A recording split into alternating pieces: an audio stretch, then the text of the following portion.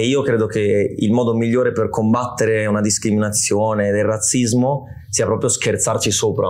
Quindi noi ovviamente facciamo delle battute anche, nel senso, sul fatto che tu sia nero, che tu sia bianco, basso, grasso, capito?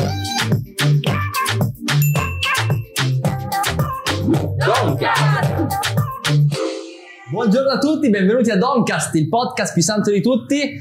Riccardo, sempre più lontano siamo? Sì, ogni volta. Pazzesco. Però adesso i due ospiti, perché ci sono due poltrone, colmeranno questa distanza. Oggi con noi da Bologna i PIRLASV.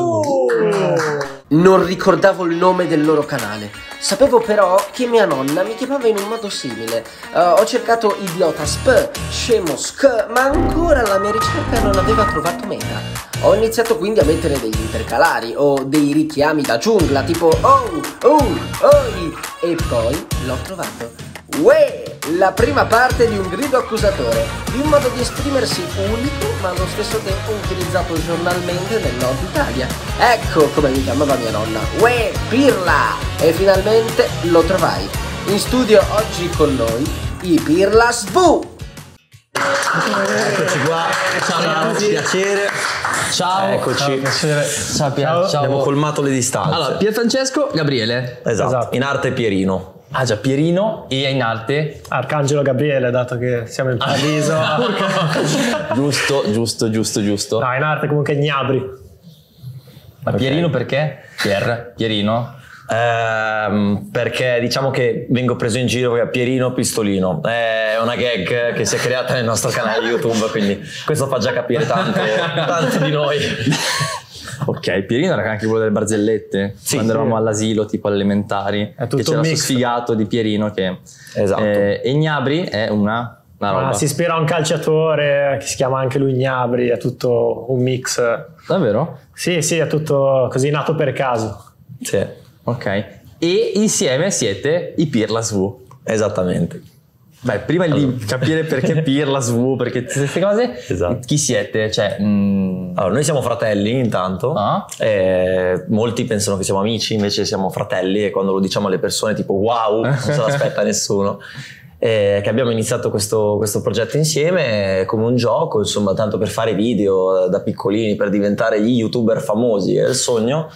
Poi è successo che siamo diventati veramente, insomma, è diventato un lavoro e insomma ci piace fare video con la gente e dare i nostri messaggi, insomma. Ah, aspetta, voi siete giovani, cioè... Sì. Tu hai? Io ho 19 anni. Urca! 2001, cioè compie dicembre. Ok, tu invece? Ok, io del 99, quindi un po' più grande. 22 anni appena compiuti. Ok, perfetto. E da quant'è che avete il canale? Dal 2014. Quindi 7 anni. Una vita fa. No, aspetta, quanti anni avevi quando hai iniziato? Tu c'eri in pischello proprio. 12-13. Sì. Come Alessio? Dov'è Alessio? Vabbè, no. Anche lui aveva un canale. Lasciamo perdere. No, eravamo proprio piccolini, sì. Che bello, che sì. bello. Però ce l'avete fatta, cioè adesso dopo anni il vostro canale è abbastanza gonfio di iscritti, sì. Insomma, è abbastanza importante. Quanti ne avete adesso? Sotto 118.000 precisamente. No, sì, siamo adesso diventati quello che era il nostro sogno quando abbiamo cominciato, che in realtà non sapevamo, non c'era una logica, cioè se io adesso avessi 14 anni e dovessi iniziare da capo non lo farei, perché è proprio difficile, cioè le probabilità sono bassissime, noi ci siamo proprio buttati, ma adesso che siamo arrivati mi rendo conto di quanti ci provano e non ci riescono, per cui mi sento proprio di far parte di un cerchio ristretto e questo ci fa tanto piacere, insomma. E com'è che se ce l'avete fatta, appunto? Cioè, cos'è successo che vi ha permesso di arrivare a questo punto? Guarda, ti dico, io pensavo che l'unico modo era avere una persona già affermata che ti spingesse, proprio ero convinto anni fa. In realtà siamo qui grazie a chi? Grazie all'algoritmo di YouTube, nel senso che noi abbiamo fatto 2 o 3 anni di video in anonimato, magari sai, quelle 100-200 persone erano più le visualizzazioni dei parenti, degli zii, dei nonni che delle persone a caso. E dopodiché abbiamo iniziato a fare, perché noi all'inizio facevamo altri tipi di video, ok? Tipo video sullo sport, sul calcio, delle sfide. Abbiamo iniziato a mettere dentro la gente, ok? Fare video con le persone, interviste alle persone che girano per prese strada. a caso? Presi a casissimo. Che figo. E da lì, non lo so, l'algoritmo ha iniziato a premiarci, a notare che ci siamo anche noi, a metterci nei consigliati, e ogni giorno c'era gente nuova, visualizzazioni nuova. Insomma, c'è stato un boom che neanche noi avremmo mai potuto immaginare. E piano piano, cavalcando l'onda, portando contenuti di tendenze e simili a quelli che già avevano fatto successo, siamo qui, diciamo. Il nome abbastanza originale, dove l'avete tirato fuori? Ok, faccio parlare un po' te che... PIRLASV. Innanzitutto si può cogliere dal nome la parola pirla. Ok. E noi, soprattutto da ragazzini, lo usavamo, ci chiamavamo appunto così, uè Pirla, come stai Pirla, un nome un po' particolare. E all'inizio soprattutto facevamo video pirla. Quindi sì, era proprio la nostra parola preferita, diciamo. Cioè, un po' strana. Non era un insulto grave per noi, sei un pirla, diciamo così. Affettuoso? Sì. Avvezzeggiativo. Esatto. Ma sì, esatto. E poi si è aggiunta questa SV, diciamo, per dare qualcosa di diverso, solo chiamarci pirla. Ok, ci sta, però non è che suonava così bene. Allora lui, con questa desinenza, SV, siamo andati proprio nel dizionario, cioè abbiamo provato tutte le desinenze di branding. Sì, esatto. C'è proprio un significato, pirla B, pirla C, come possiamo finire questo pirla? Poi siamo arrivati a mettere la S e la V, PIRLASV, e ci stava così, semplicemente, facile da dire. Eravamo decisi se fare all'inizio PIRLASV, che poteva essere come lo starnuto, capito? PIRLASV, però è naufragato. Non era pronunciabile molto bene. No, PIRLASV funziona. In questo periodo meglio di no.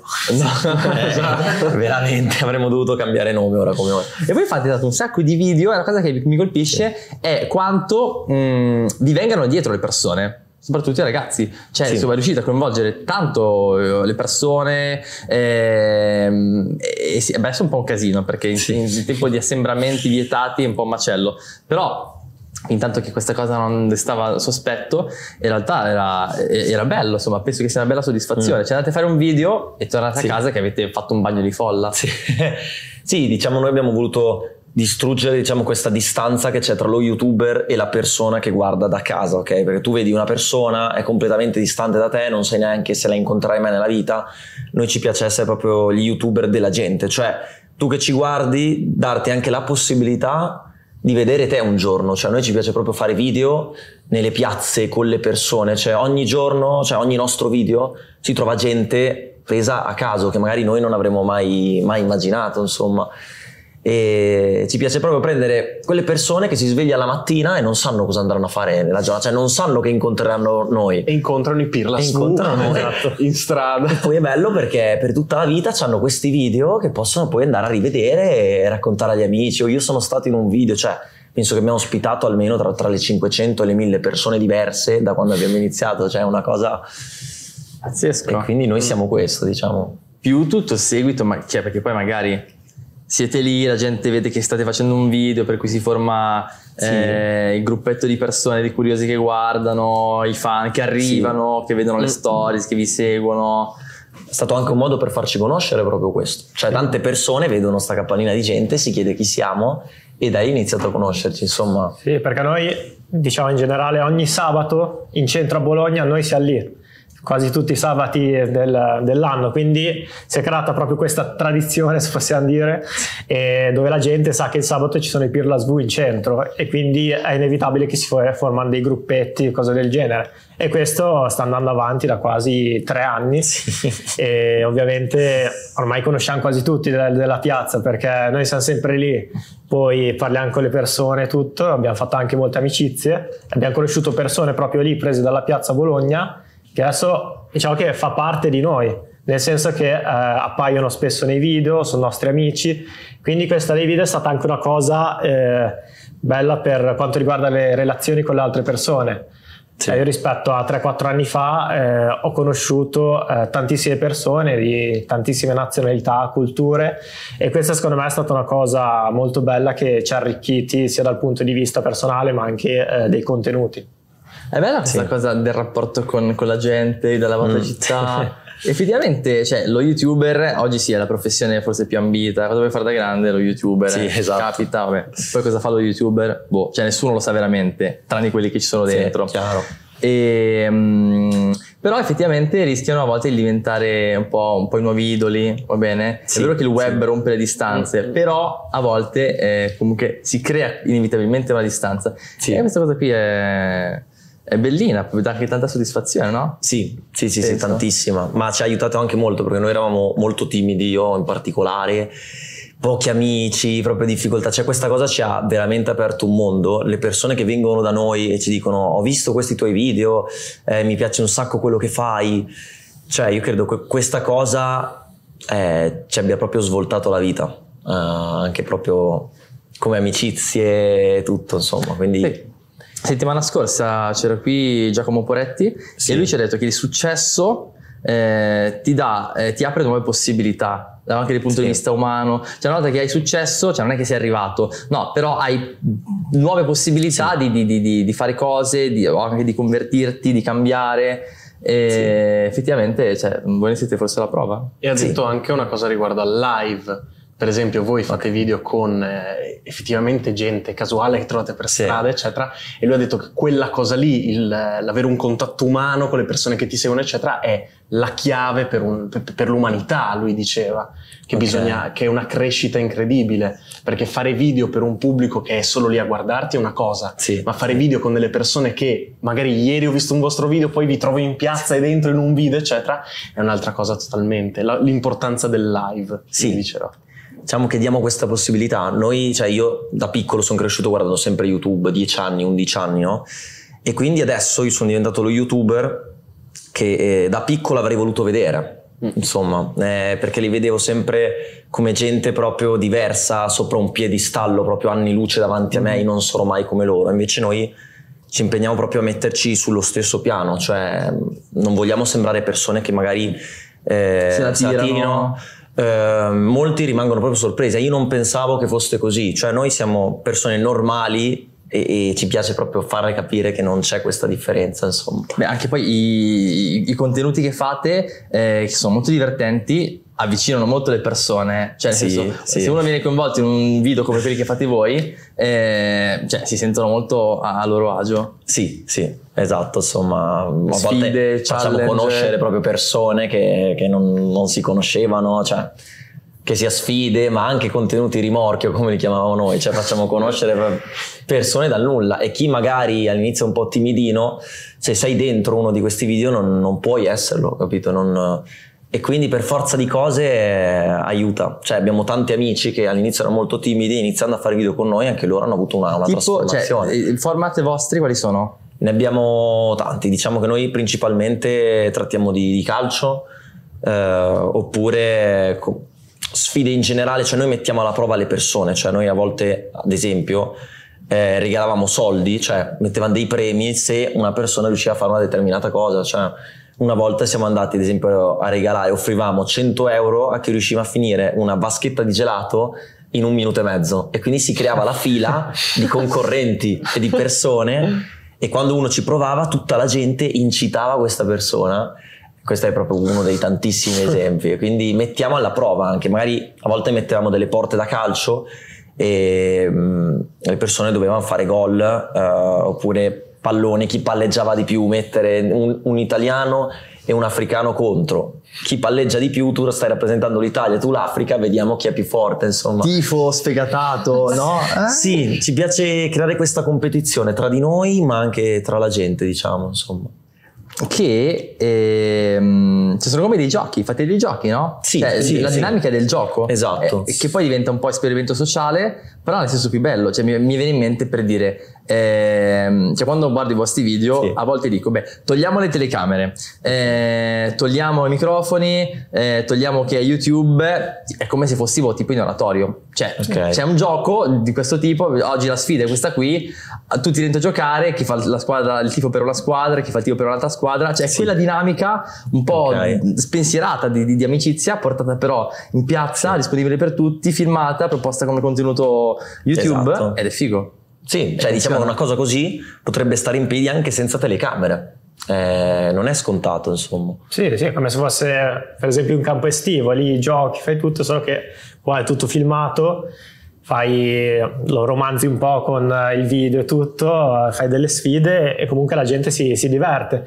È come se fosse una sorta di intrattenimento per le persone che magari sono lì, non sanno che fare, ci sono i PIRLASV, andiamo lì e vediamo cosa fanno. Comunque ci sono persone che rimangono lì a guardare tutto il tempo perché gli piace, vedono dietro le quinte tutte queste cose, e diciamo che per molte persone siamo diventati un punto di riferimento per quanto riguarda il passare il tempo magari nel weekend. Ma tipo, al di là dei risultati, a cosa date più importanza?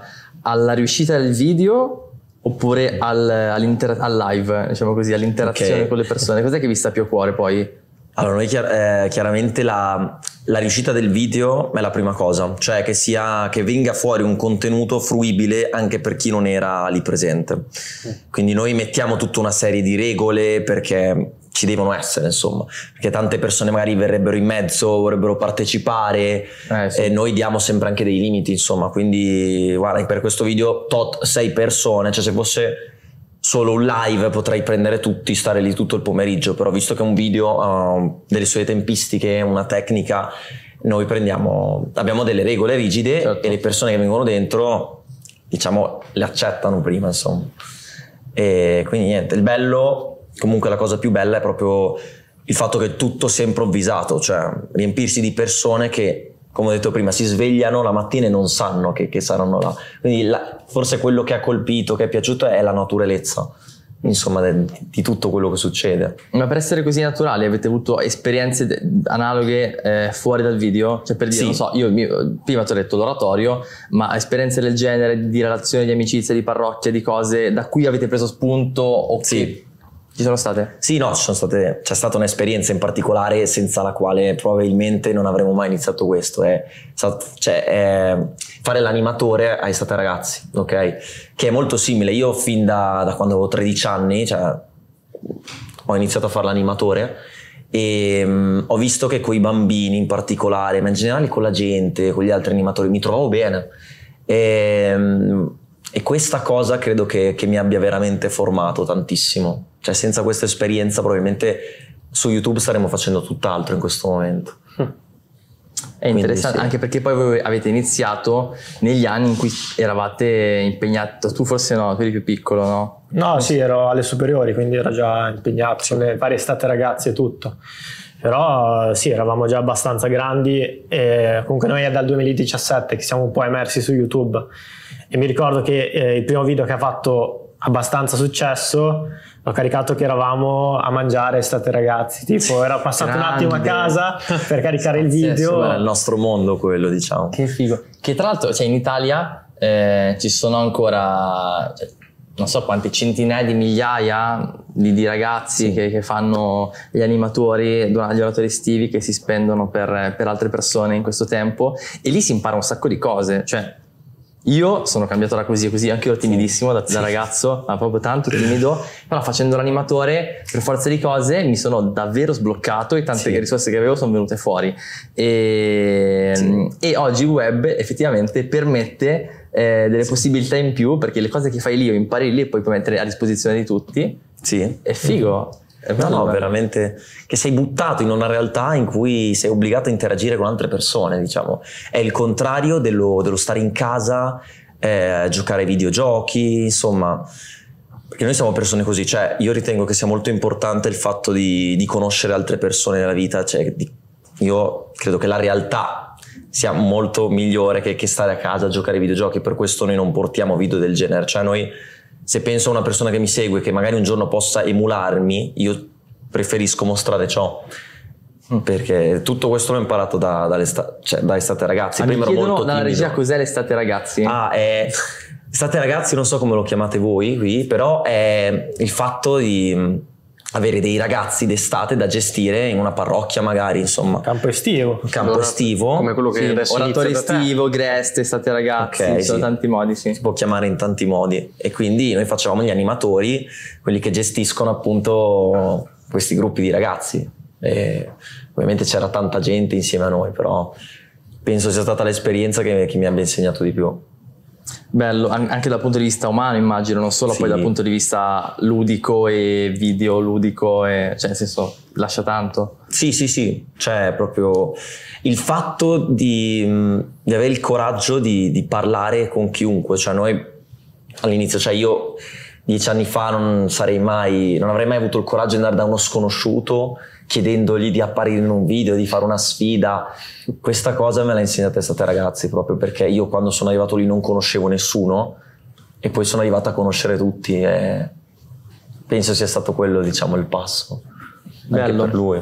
Nei vostri video tra l'altro vedo c'è un certo filone, fate tanti video in cui mettete a sfidarsi persone di nazionalità diverse e li contrapponete e ne parlate anche con tanta leggerezza della diversità, e questa cosa mi colpisce, cioè oggi dove si fa fatica a parlare, cioè bisogna fare attenzione a non pensare più di nessuno, non essere scomodi, voi con naturalezza vi ponete di fronte alle differenze e le comprendete.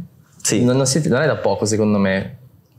No, è un concetto proprio, è il nostro simbolo, la nostra bandiera questo, cioè noi siamo contro ovviamente ogni tipo di discriminazione e io credo che il modo migliore per combattere una discriminazione del razzismo sia proprio scherzarci sopra.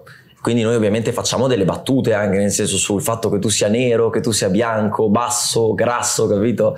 Cioè proprio ci scherziamo, perché se tu ignori una cosa, magari il fatto che sei grasso, non fai commenti, hai paura di insultare una persona, che sei nero, insomma, magari ignorando queste cose gli stai dando importanza, mentre io penso che scherzandoci sopra tu veramente distruggi il significato del razzismo. Cioè noi ad esempio se c'è una persona che è nera nel nostro video e noi facciamo lo scherzo, non hai l'acqua in casa, sei africano, capito? Ovviamente lo mettiamo tutti in un contesto che fa ridere e il fatto che proprio riusciamo a scherzarci sopra e lui stesso, cioè nessuno si offende nei nostri video, cioè anche magari una persona di colore gli facciamo una battuta sul colore della pelle, lui stesso ci ride sopra e magari fa la battuta a voi. E lui si fa la battuta a noi sul fatto che siamo dei bianchi, che l'estate non ci abbronziamo, queste cose qui. È divertente, avevo visto un video come noi bianchi definiamo i ragazzi neri di colore, quando in realtà siamo noi bianchi. Ed è molto divertente. Poi con l'abbronzatura diventiamo più scuri. Esatto, ed è assurdo.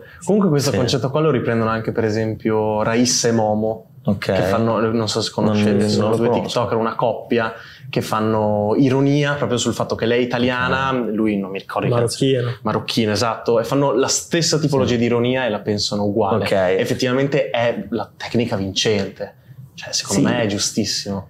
Sì, uno che guarda il nostro video lo sa, cioè noi diciamo battute che se tu dici in modo serio poi sembra razzista, ma con tutto il contesto, l'ironia, il fatto che la persona stessa rida, cioè proprio fai capire che... E poi siete lì davanti, il problema è che oggi questo discorso sul politicamente corretto, non offendere nessuno, è amplificato dal fatto che ci sono i social, per cui le cose vengono dette a distanza e ti manca la reazione della persona, il colore emotivo, l'intonazione, per cui tutto diventa fraintendibile sui social, mentre voi siete lì.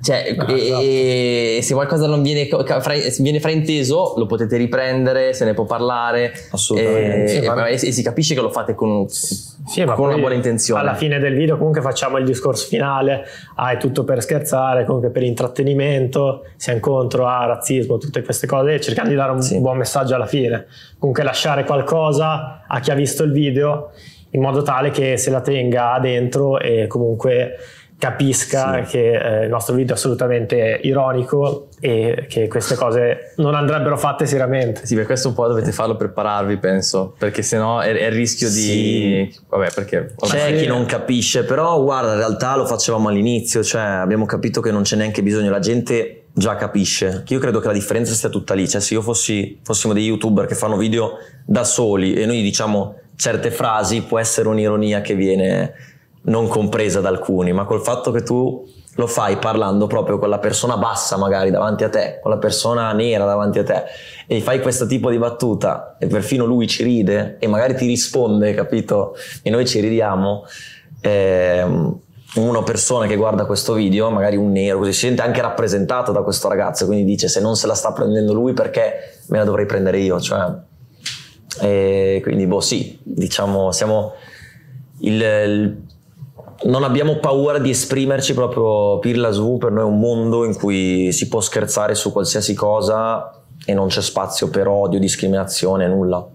Proprio dal fatto che c'è gente di qualsiasi colore della pelle, età, statura, se no non la prenderei nei video, insomma. Beh, è bello, e soprattutto perché poi voi parlate a un pubblico abbastanza giovane. Sì. Non so quanto sia l'età media, però sono ragazzi 13 e 18 anni. Ragazzi giovani, e poi intervenire in questo modo, cioè proporre questo tipo di divisione, penso che faccia bene.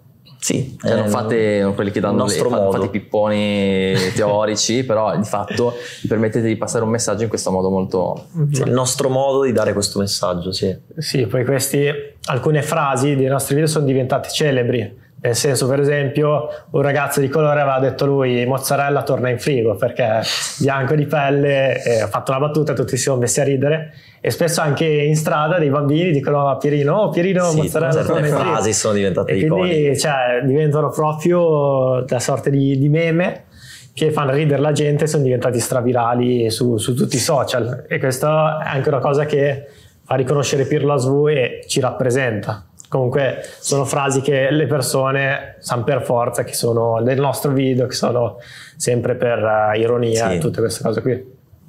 Un'altra cosa abbastanza simpatica che ho notato guardando un po' quello che fate è che dentro la vostra proposta, soprattutto magari su Instagram, tirate molto in ballo la famiglia. Cioè scene di casa, la mamma, insomma cose che capitano, cioè, quanto conta la famiglia per voi? Non solo dal punto di vista anche artistico, diciamo così, ma non solo.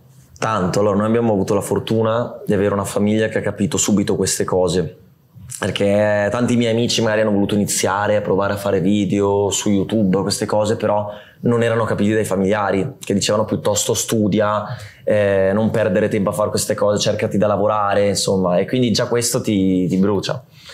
Quindi la famiglia è molto importante, perché fin da subito ci ha capito. Poi noi abbiamo iniziato a metterli nei video da quando è scattata la quarantena, perché ovviamente non potendo più fare video con la gente abbiamo cercato di fare con quel che avevamo in casa e c'erano loro, e anche la loro disponibilità, perché non è da tutti i genitori magari prestarsi per i video, cercare di fare un po' il personaggio. Loro subito, per cui insomma, se non avessimo avuto una famiglia così, non so se saremmo qui a fare queste cose. Anzi, abbiamo preso da loro, anche perché vedo spesso su internet magari dei figli che fanno i video ai genitori, loro dicono non riprendermi, cose del genere, e loro invece si sono messi subito a disposizione, anzi gli fa piacere apparire o nei video, nelle storie, perché anche loro si divertono, pur avendo un'età diversa rispetto alla nostra, nel senso che sono cresciuti quando è alla nostra età in un contesto totalmente diverso. Esatto, dove queste cose qui non manco esistevano per l'anticamera del cervello, effettivamente. No, bello, secondo me si respira proprio familiarità sul vostro canale, sui vostri profili. Molto familiare. Quello che ci piacerebbe far respirare, per cui vuol dire che sta funzionando. Sì. E a livello di progetti futuri, avete già qualcosa in mente? Qualche evoluzione del canale? Sì. Diciamo che innanzitutto vogliamo riprendere a viaggiare tanto, perché da 1 anno e mezzo ovviamente è arrivato il Covid e ha un po' fermato tutti i progetti che avevamo, insomma, di portare questa cosa sempre più nelle varie città. Okay. Quindi i progetti sono sicuramente quelli di viaggiare e fare video anche in altre piazze. Adesso ovviamente bisogna vedere un po' i vari regolamenti, le cose, perché dove andiamo noi a fare questi video è inevitabile che si crea assembramento. Perché è una questione un po' spinosa, dobbiamo vedere cosa si può fare, entro che limiti possiamo arrivare, certo. Però il progetto è quello sicuramente di viaggiare per l'Italia prima e poi anche all'estero, insomma. Creare una grande community nazionale che... Sì, insomma, lasciare il segno un po' in ogni piazza d'Italia, questo è quello che ci piacerebbe. Anche all'estero? Anche all'estero, però lì sì, potranno venire video, anche lì chiaramente non ci sarebbero i fan, però riuscire a fare video, portare quello che portiamo in Italia anche all'estero, con gli spagnoli, gli inglesi, i francesi, era una roba che avevamo un po' iniziato a fare, poi il Covid ha stroncato le gambe, diciamo, questo progetto, però è una cosa che vogliamo assolutamente riprendere, insomma. Sì. avevamo in mente un viaggio negli Stati Uniti, adesso quello bisogna vedere quando sarà possibile. Magari. Guarda, abbiamo tenuto da parte i soldi che non abbiamo speso viaggiando, appena si potrà viaggeremo di là e di qua, insomma. Bello, beh, voi lo fate come lavoro ormai? Sì. Cioè, insomma, vi impegna tanto tempo anche a livello proprio di progettualità. Poi la vita dello YouTuber mi sembra molto molto molto dinamica e anche in evoluzione. Sì. Poi anche i cicli degli YouTuber sono, non dico abbastanza brevi, però cioè, vuoi che YouTube è stato inventato da poco, però a volte magari fanno percorsi di un anno, poi o 2 anni, poi cambiano, si rinnovano. Sì, ma sì. da grandi, da adulti, vi vedete YouTuber oppure avete, non so, qualche cosa da parte o altre prospettive di vita? So che magari è prestissimo per chiedere questa Sì, cosa. no, ma è una domanda penso che ci facciano di più. Cioè, tutti dicono, ma è una cosa che non so, è da 3 anni che ce lo dicono, che tra 2 o 3 anni non ci sarà più, prima o poi dovrete fare altro. Ma io penso, cioè, io vedo che ci sono anche YouTuber più grandi, cioè non è più una cosa che solo la persona giovane, ma io vedo anche dei 40enni, dei 50enni, cioè proprio...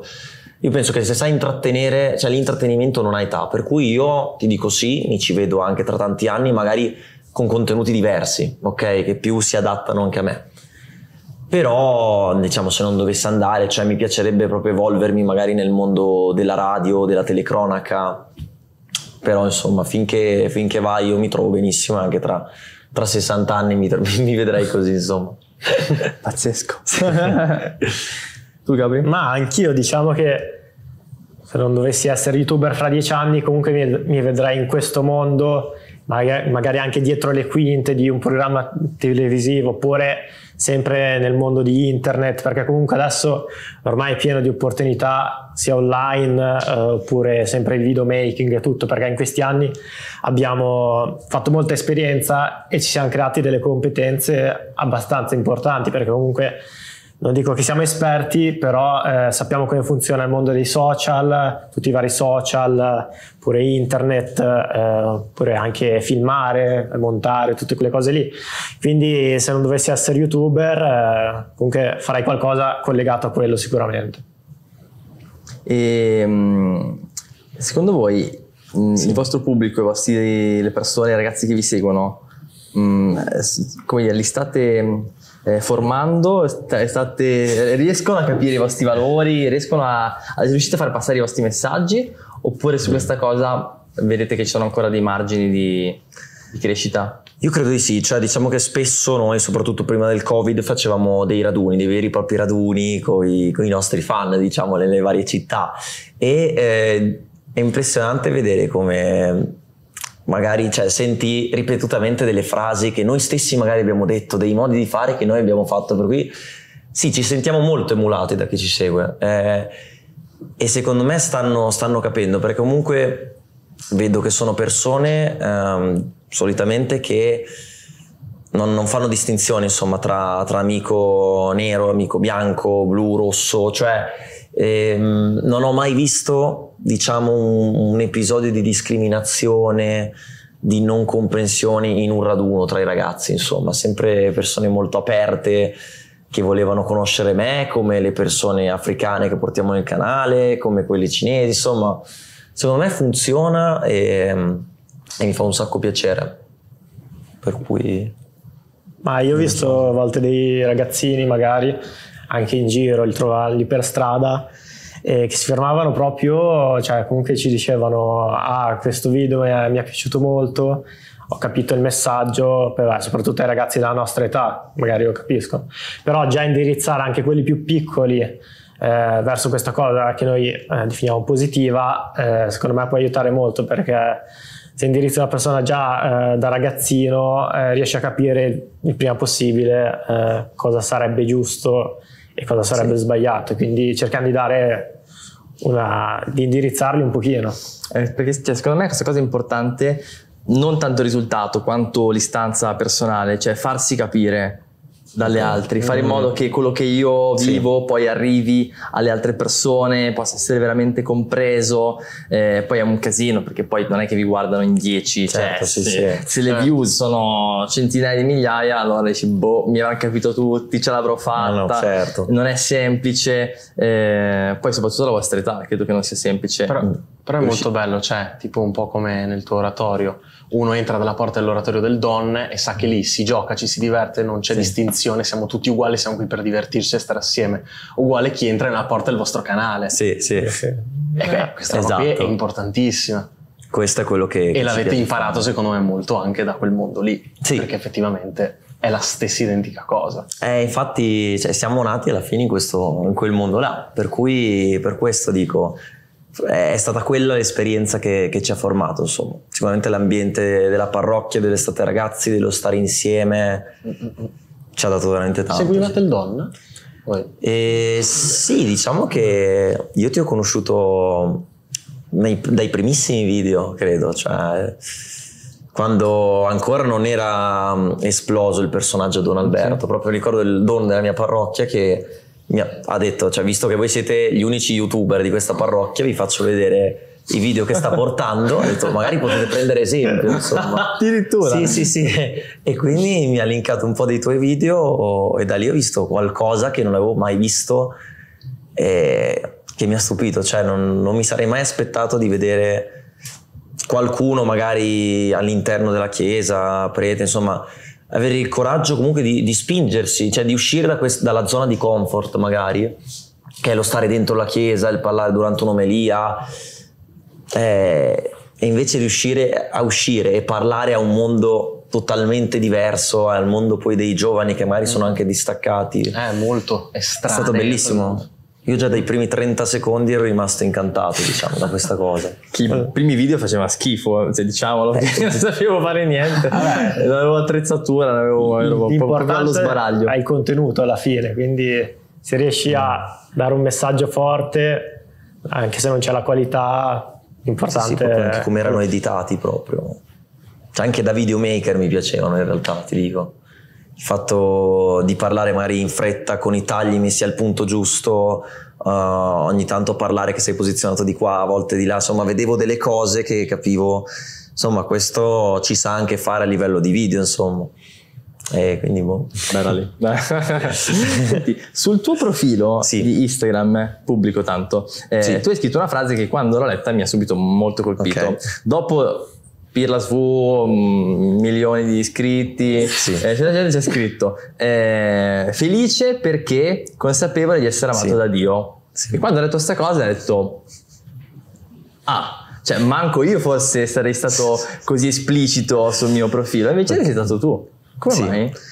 Ma è una frase che sento molto mia. Diciamo che io considero la base della mia felicità proprio il fatto di essere consapevole che lassù c'è un Dio che mi ama, a cui io posso rivolgermi e che vuole il mio bene. Quindi magari se anche a livello di... cioè io credo che anche se succede qualcosa di sbagliato nella mia vita, cioè che a me non piace nella mia vita, in realtà c'è un significato dopo. Insomma, io credo che questa cosa del canale che è cresciuto, insomma, sia stata una cosa voluta, insomma. Non lo so, però quello che mi dà la forza tutti i giorni è il fatto proprio di sentire proprio la presenza di un Dio che è come che da lassù ci guarda, insomma, e ci vuole bene e vuole il nostro bene, che lui sa qual è, anche se magari non lo riesco a capire. Dopo 2 anni realizzo che una determinata cosa doveva andare così per un motivo che poi ho scoperto dopo, insomma. È la mia forza, diciamo, la considero. I piani di Dio sono sempre molto misteriosi, cioè li vedi alla fine, quando si realizzano a volte ti accorgi e dici c'era un perché, c'era un motivo. Forse adesso è presto per dire qual è il perché che sta dietro quello che state facendo, però se c'è un'intenzione, una volontà di bene, poi prima o poi questa cosa viene fuori. Però mi colpisce il fatto che tu abbia detto questa cosa senza problemi su un social, dove forse a volte, in generale, cioè raccontare la propria fede non va proprio di moda. Cioè, vabbè, Don Alberto fa video sulla fede perché è un prete che parli, invece un laico non te lo aspetti. Sì. Questa cosa qualcuno te l'ha fatto notare? Perché hai scritto questa cosa? Sì. No, so che appunto non è un modo per attirare gente sicuramente, cioè non è diciamo, può essere malinterpretato, non ben visto da persone magari che non credono, per cui diciamo che nei social ci sono molti youtuber, magari persone famose che credono però non lo sponsorizzano come cosa. Io questa cosa mi è sempre spiaciuta perché secondo me è proprio la parte migliore di me, è la parte che mi rende la persona che sono, per cui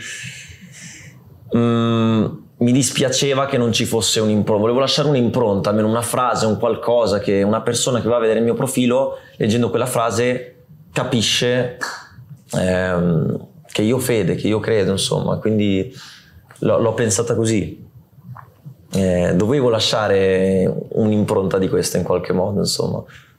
E perché oggi è poco, come si dice, c'è poco appeal rispetto a questa cosa, oppure magari chi crede sui social fa fatica a esporsi? Cosa ne pensate?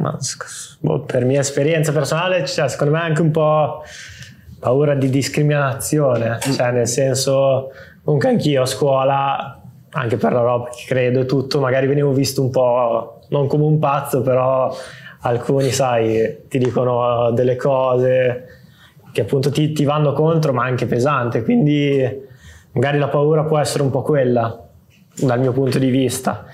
E poi esatto, perché sicuramente la maggior parte delle persone non la pensa come te, quindi è un po' difficile, però alla fine esporsi è la cosa migliore da fare, nonostante la gente ti possa andare contro.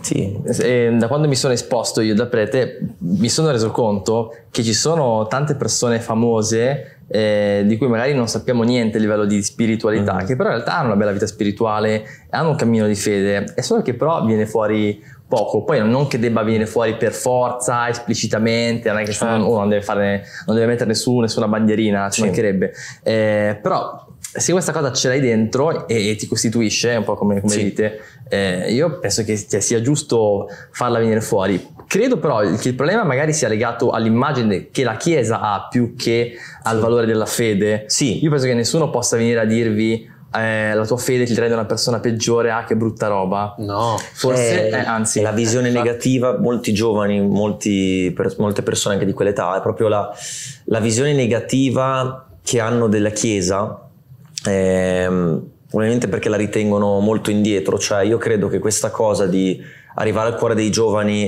modernizzarsi, fare capire che la Chiesa sta al passo, questa cosa aiuta o aiuterebbe tantissimo. Per questo io ho apprezzato fin da subito ogni tuo video, perché è quello secondo me che ci vuole, il cambiamento che oggigiorno ci vuole, proprio perché c'è una visione negativa di base delle persone sulla Chiesa, non tanto sulla fede ma proprio sull'istituzione Chiesa. Si parla solo magari degli scandali, delle cose negative, i preti, i pedofili, tutte queste cose qua, ok? Ci sono tanti pregiudizi che sono enormemente sbagliati, però è quello che gira, sono le voci che girano, per cui tu che hai la fede, insomma, vuol dire fai parte della Chiesa, e la vedono come corrotta di qua e di là, perché tutti vedono la Chiesa come un'istituzione vecchia, e invece o che sta da qualche parte, in qualche punto del mondo, e chi la può giudicare. Ad esempio, stavo leggendo l'altro giorno un'inchiesta su queste cose qui, la fede, l'ateismo, la Chiesa, i giovani, ste menate,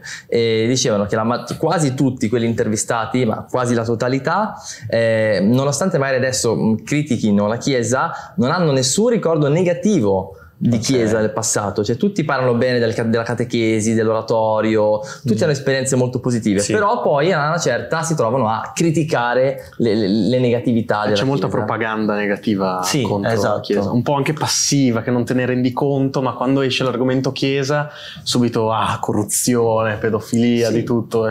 Bene, nessuno abbia mai vissuto in primo piano. Oppure c'è gente che viene in oratorio tutti i santi giorni, che se io aprissi l'oratorio H24 starebbero in oratorio H24, che però magari se si capita di parlare di Chiesa subito criticano la Chiesa, ma hanno un ottimo rapporto con me, fanno cose in oratorio, hanno fatto belle esperienze. Che cosa hai di brutto da dire del tuo oratorio, del Don e degli altri? direbbero boh, niente, anzi sono contento di stare qui, però poi quando salta fuori l'argomento chiesa, istituzione, la critica o l'attacco o il luogo comune salta fuori sempre, che a volte, cioè, oggettivamente alcune cose sono negative, però forse c'è veramente uno sbilanciamento eccessivo su queste cose a fronte di altri che sono poi quelle più reali, più concrete. Cioè, tu che esperienze hai fatto? Come che mi viene a dire vabbè, però voi avete fatto le crociate, ho detto va bene, ok, sì. Però tu che hai fatto esperienze di crociata, cioè qualcuno ha fatto crociate contro il te? No, ti do il pallone tutti i giorni per venire a giocare in oratorio e tento anche di volerti bene. Quindi non ti lamentare. Sì, come se il bene fosse scontato, cioè nessuno parla del bene, anche se hanno avuto esperienze positive. Quando si parla di chiesa si parla solo magari del male che c'è stato, che magari è una percentuale molto più piccola in confronto a tutto il bene che c'è, e invece ci si sofferma su quello, insomma. Ma anche tantissime persone che non sono mai state in parrocchia e parlano male, cioè dico, ma sei mai venuto tu fisicamente in una parrocchia? Cioè sei venuto e sei stato trattato male? Non credo, insomma, tanti fanno un'opinione sentendo quello che si dice, perché a volte fa anche figo, capito, parlare male della chiesa per le persone, insomma, è tipo il fumare. Sì, non ci si fa un'idea propria, diciamo, ci si adatta a un'idea degli altri, si segue la massa, perché la massa oggigiorno va verso quella direzione lì. L'altro giorno, Donna, è venuto un tipo in oratorio, tu non c'eri, non te l'ho raccontato, è venuto questo tipo sulla quarantina, è entrato perché era aperto, poi è andato in bagno, si è lavato la faccia, tutti mi dicevano vai parlargli tu, perché faceva un po' paura. Allora io sono andato, ho approcciato con quest'uomo e lui era venuto in oratorio per vederlo dopo 20 anni, perché lui ancora prima di te ha frequentato l'oratorio per praticamente tutta la sua gioventù e quindi a distanza di tipo, mi aveva detto 10-15 anni, voleva tornare a vedere se era ancora lì, se andava tutto bene, eccetera, perché ha detto che ci ha lasciato quasi praticamente tutto il suo cuore lì. E allora è stato lì un quarto d'ora, 20 minuti a raccontarmi del suo passato, delle esperienze in oratorio, eccetera. È stato molto carino. Non te l'ho raccontato. Che bello, non lo sapevo. Ma proprio per questo motivo, secondo me, persone come voi che agli occhi del mondo hanno successo, cioè vivono una vita contemporanea, cioè una vita bella, cioè da ragazzi del vostro tempo, e che però rivelano di avere dentro un motore che è la fede, che è la vita spirituale, che li rende migliori o che dà senso a quello che fanno. Questo fa bene, cioè, secondo me la vostra testimonianza paradossalmente arriva di più della mia. È scontato che un prete parli di certe cose, meno scontato invece che un ragazzo che ha un canale YouTube con 800.000 iscritti si esponga su certi temi, e di fronte ai ragazzini che ti seguono, secondo me, cioè, voi avete presa più di me. Che i ragazzini ti vedono come uno, cioè come potrebbero diventare loro al mio posto, alla mia età, insomma. Invece magari un prete lo vedono come una cosa differente, ecco, insomma.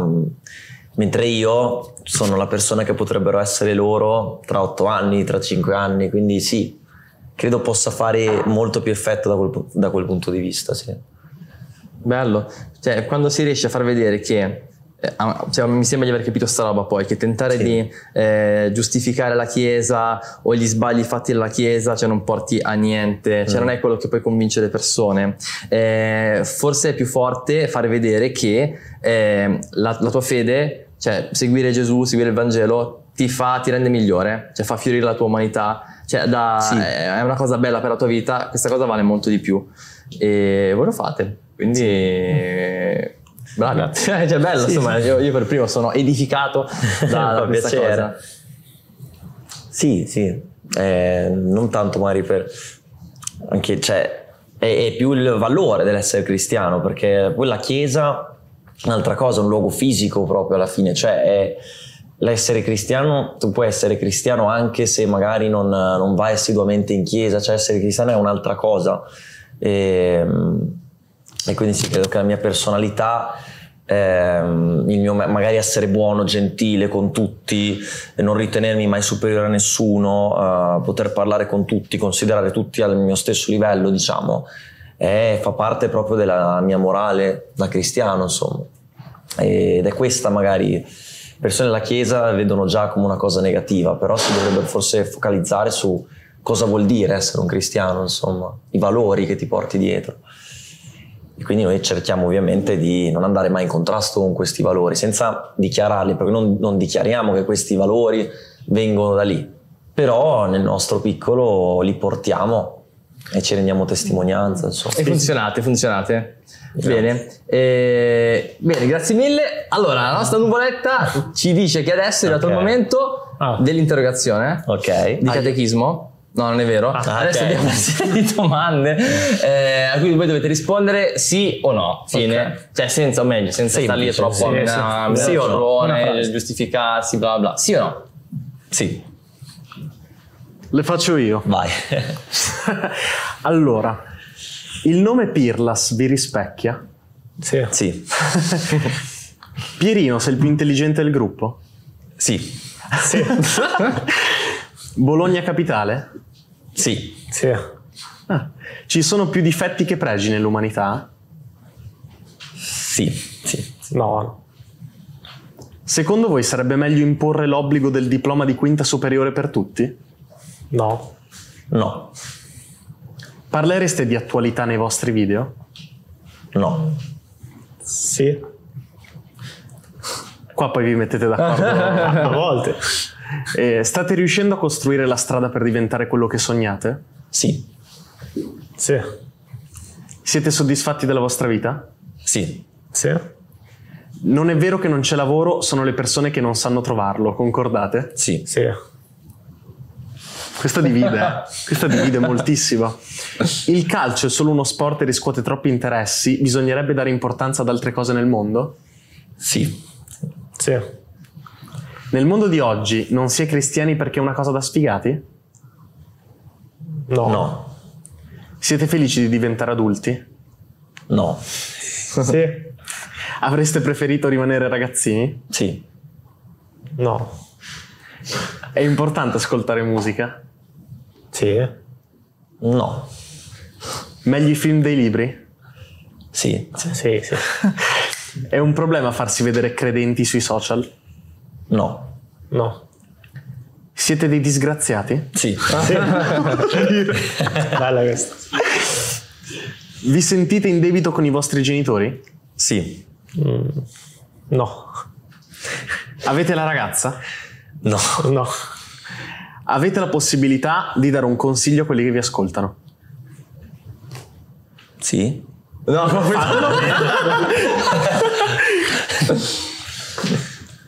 Ok. Prego.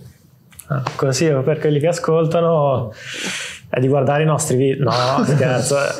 Ma un consiglio è comunque riflettere su quello che si fa e non dar per scontato alcune cose e comunque cercare di guardare sempre il bene o le cose positive anche quando le cose vanno male, quindi riflettete sempre e con la calma si possono risolvere molte cose. Ok. Fate della diversità una ricchezza, non cercate solo chi è uguale a voi, ma abbiate il coraggio magari anche di uscire dalla vostra zona di comfort e cercare le persone diverse da voi culturalmente, fisicamente, perché imparerete tante cose nuove e sarete più arricchiti voi.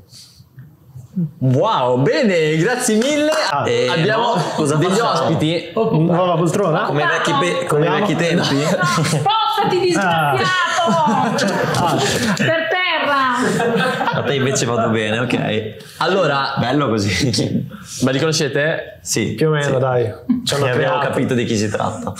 Giusto dall'accento forse, che assomiglia. Allora, Sì. papà e mamma, chi si chiamano? Anna? E Roberto. Allora, bene, con questo simpatico quadretto familiare chiudiamo la puntata. Prima però, una sorpresa per voi. Ok.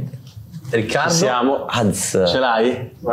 noi ad Oncast ci piace vedervi così, un po' santi. E niente, allora, in conclusione di puntata, una battuta finale vostra, quello che volete, come volete. Ok, Spazio una vostro. battuta. La battuta Tipo quella di un tennista? Dov'è la pallina? La battuta è quella di pallavolo, non quella di... Ah, tutte e due? Ok. Ok, non faceva ridere. Questa era la battuta. Che battuta? Fine.